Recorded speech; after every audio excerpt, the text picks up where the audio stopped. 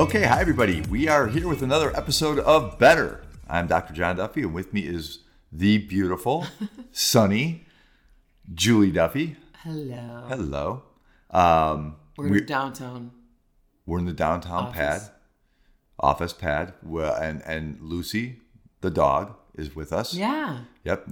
She is going to not be very verbal during the podcast. George and Lauren are having a little vacay, so we have Luby. Yeah, they're in dog. Utah. Yeah. Yeah. And it looks like an amazing trip. Yes. And they climbed a mountain today where they, in order to get to the top of it, had to hold on to a chain. That's how narrow the path was. That sounds so cool. It does sound pretty cool. And it looks really cool. We are a year into the year anniversary, when you think about it, is like March 13th was the year that we quarantined. Like but kind of collectively, nationally, we were like locked down. Yeah. Is that the date that Tom Hanks got the coronavirus? And no, that's pretty real. That's probably close. So one interesting thing that happens is that you get updates, and we're using your computer, so I get to see who's writing you. And so far, Vince seems to be very interested in talking. So yeah, so I don't know. I think it was around a year ago that Tom Hanks announced that he had it. So a year ago, But I don't think this is about Tom Hanks. I know, but I just remember that's when it got real. A year ago, this weekend, we were in Vegas with George and Lauren watching the Cubs. No, this past weekend. I know, we're still in it. It's Sunday. Oh yeah, this weekend. Right. Yes. Yes.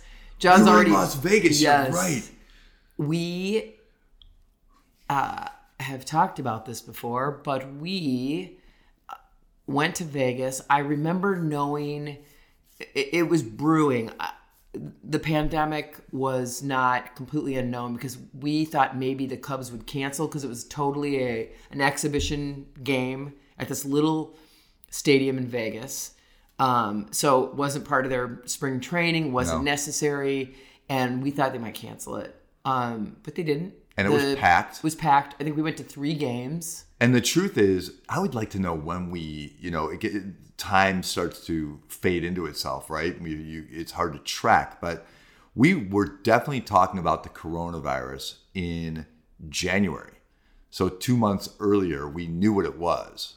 And I think it was right around January 2nd or 3rd, like right at the beginning of the year, that we first heard about it. I remember reading an article about it and thinking like, oh, that's trippy, but not thinking anything was going to come of it, not even thinking it was going to leave that Wuhan province. So we went, I remember we got on the plane, and I don't typically do this. We knew enough I had bleach wipes for everybody, no masks. Masks weren't a thing then, but we wiped off our little, our seats, our areas, our tray tables, and the little blowers and the little lights above us.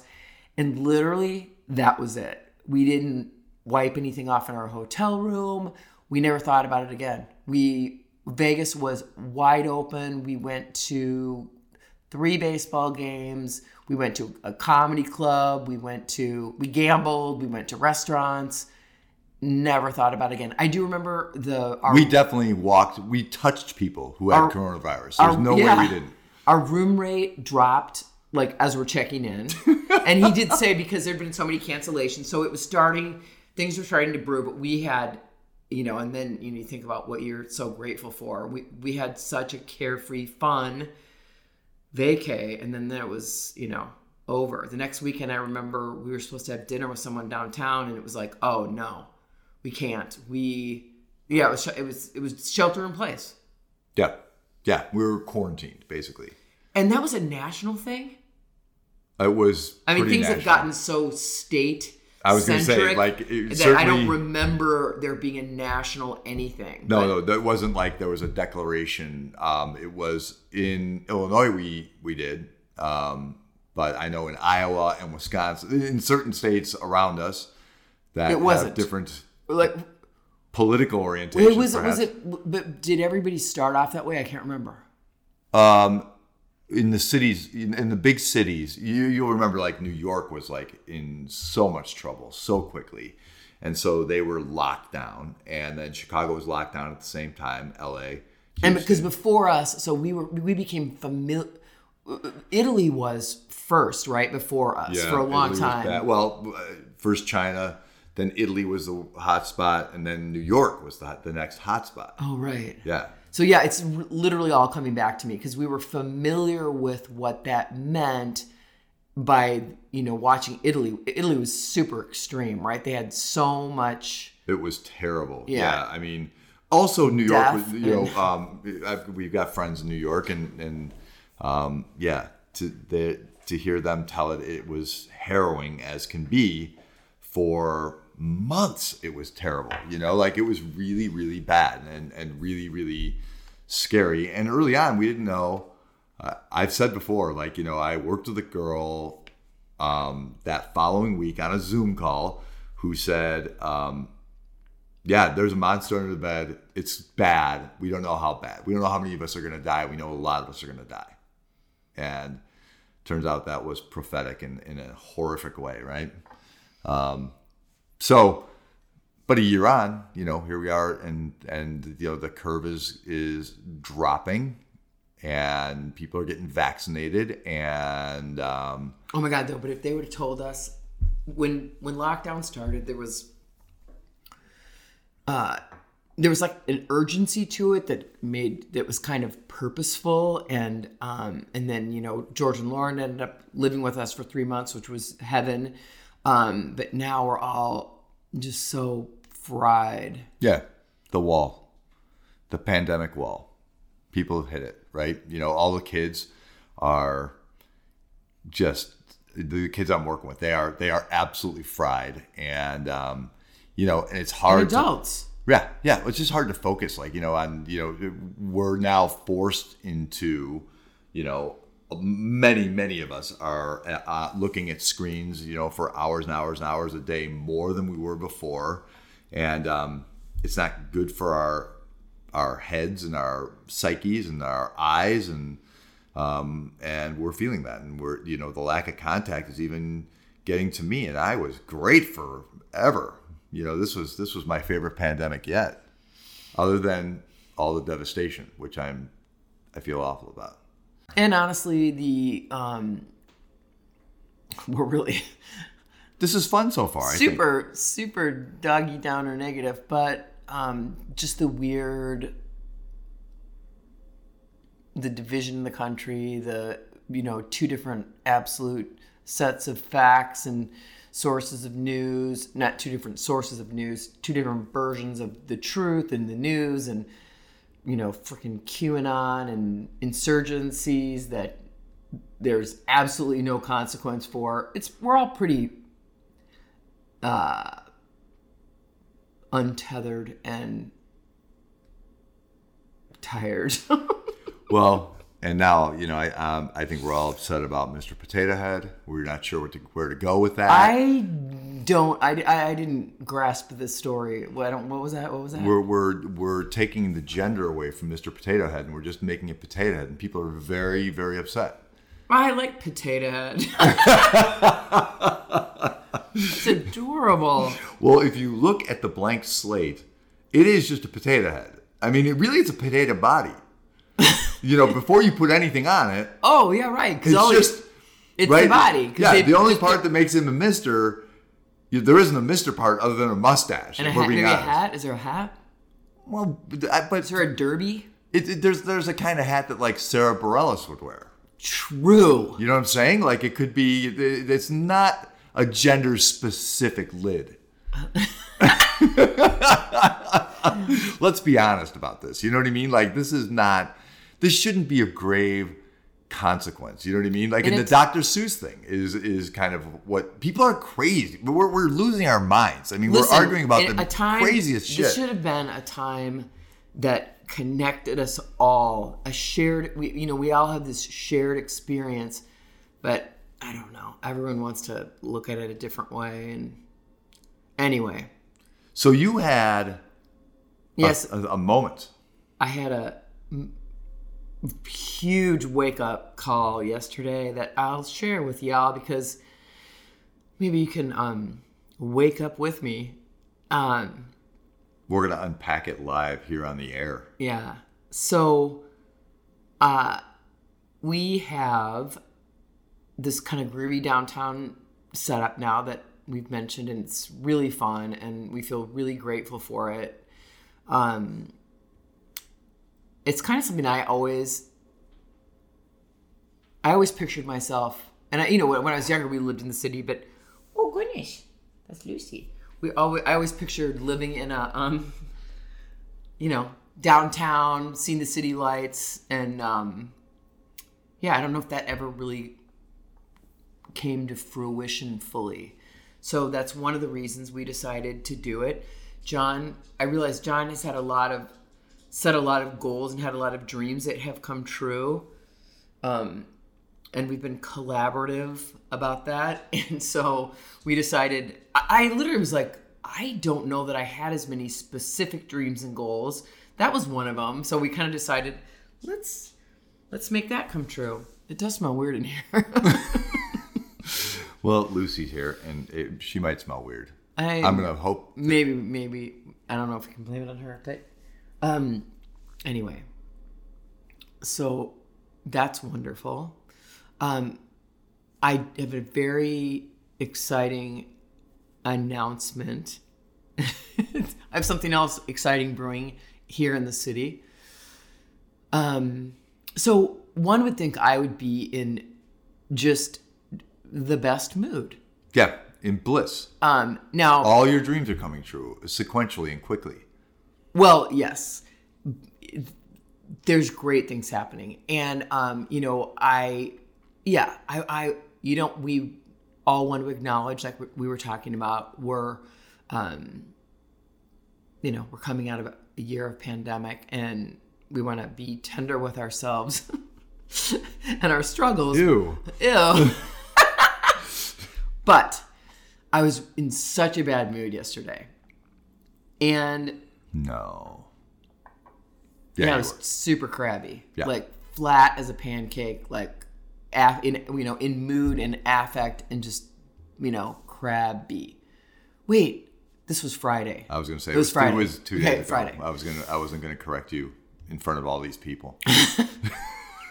So we get in the car to go run a couple errands. And when we got in the car, I said, "Oh my God, change my life." And when I said it out loud, it scared me. I have been very speaking to like God and the universe, teach me, show me. Like I need to change, teach me, show me. Like as I'm taking these long walks, show me something. Show. And we talked about before. I've had these like aha moments, and the universe will show me something. And so when I said that, because I've been having these conversations with God and the universe, it freaked me out. Oh, change my life. And then I was like, oh God, that sounded so ungrateful. And it was it felt like one of those be careful what you wish for moments, right? Because John's like, oh, I could, have a car accident. I'm going to get hit by a car and die. Yeah, and then there you go. It did feel when I said it out loud, I was literally like, oh, no. I mean, thank you so much for my, the beautiful life. And I really felt an urgency to start speaking gratitude. Seriously, like I hated the way that sounded. It was just, I don't know, it just sounded ugly to me. Yeah. I sounded ugly to me. So, it shook me a little. So we have two cars down here. So we were going to park one on the street where we could leave it. So now we're in two separate cars, and we're going to drive over to drop one of them off. And I'm really thinking about this, what I had just said out loud, and how I gotta express gratitude and think about how grateful I am, because I felt like I put some bad mojo into the universe. And this was all in a very quick sequence that this happened.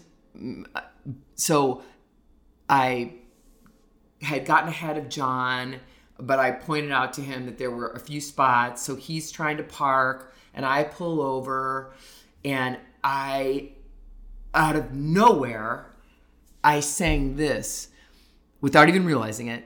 Don't it always seem to go that you don't know what you got till it's gone? And I then heard it.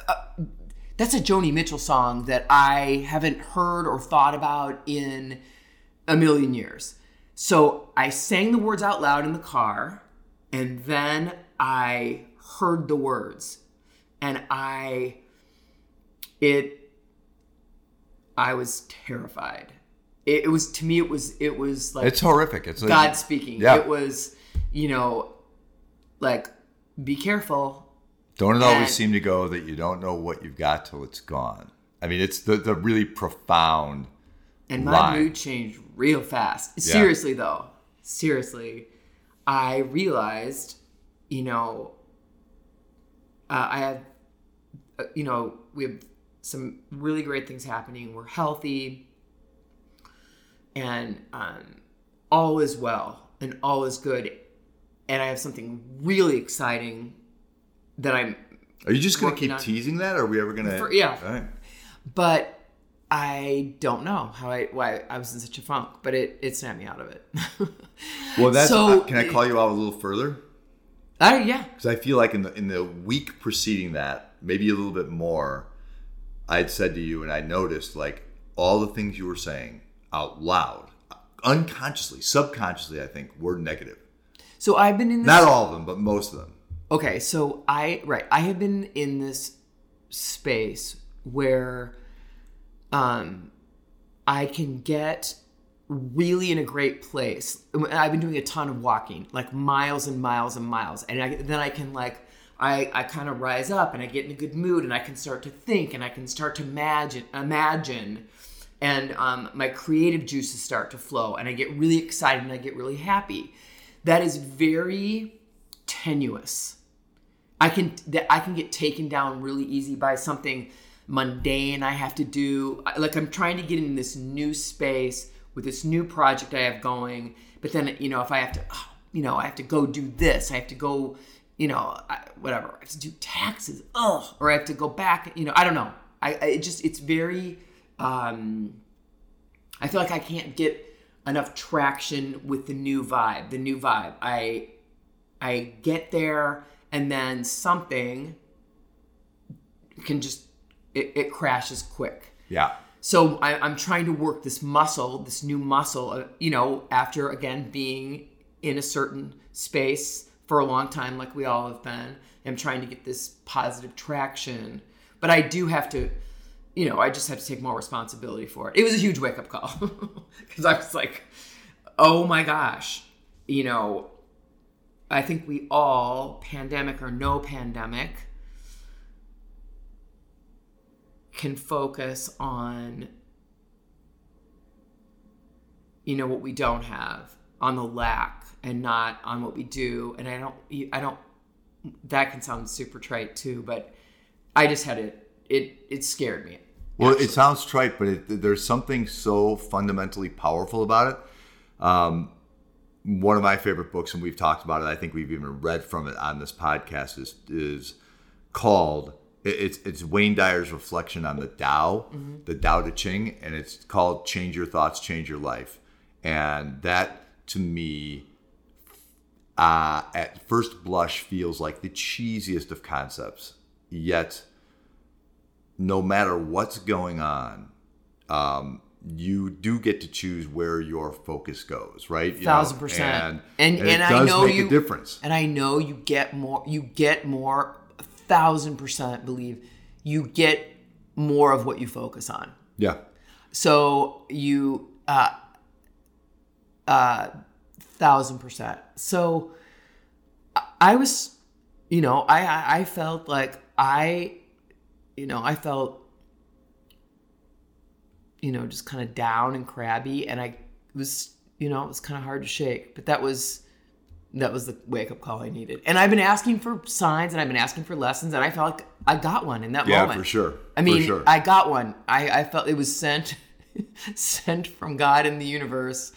It was, what are you so down about? Because there's some shit that could really give you a reason to be down. Yeah.